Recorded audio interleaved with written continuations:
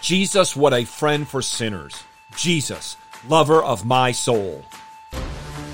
My Savior makes me whole, and He is with me to the end. Let me hear you! Go it loud! Three.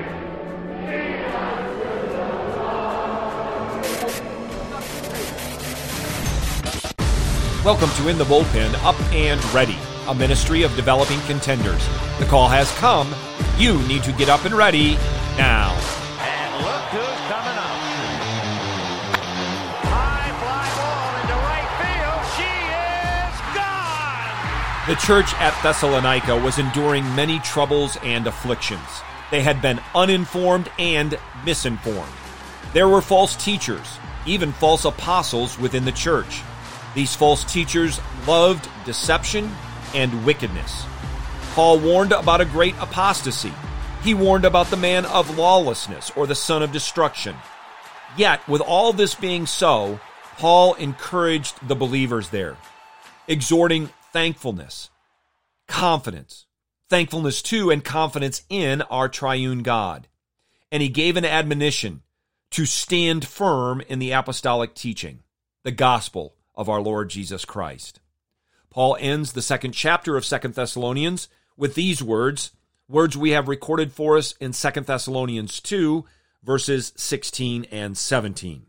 Hear now God's revealed, inspired, holy, inerrant, and infallible word.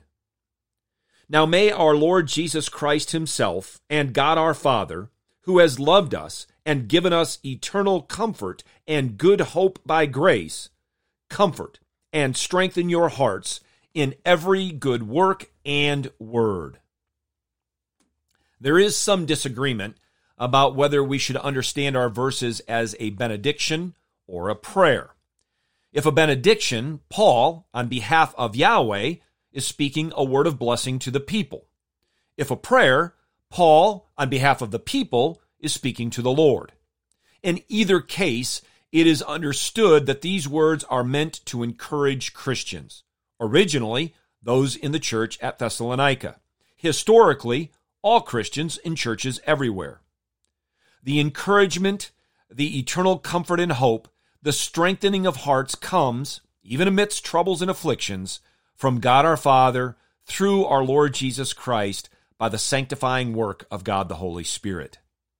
The love, comfort, and good hope that is expressed in verse 16 is, as we read in verse 17, to comfort and strengthen your hearts in every good work and word. Looking back to verse 1, as we consider that we have what we have, that we are what we are, that we will be what we will be in our Lord Jesus Christ, we are to stand firm in the faith without wavering, without waffling. We're not to be enticed by the ways of the world or taken in by the schemes of Satan. Because the Lord is our shepherd, we shall not fear. We fear no evil. What we do is think, speak, and walk according to the truth of God's word.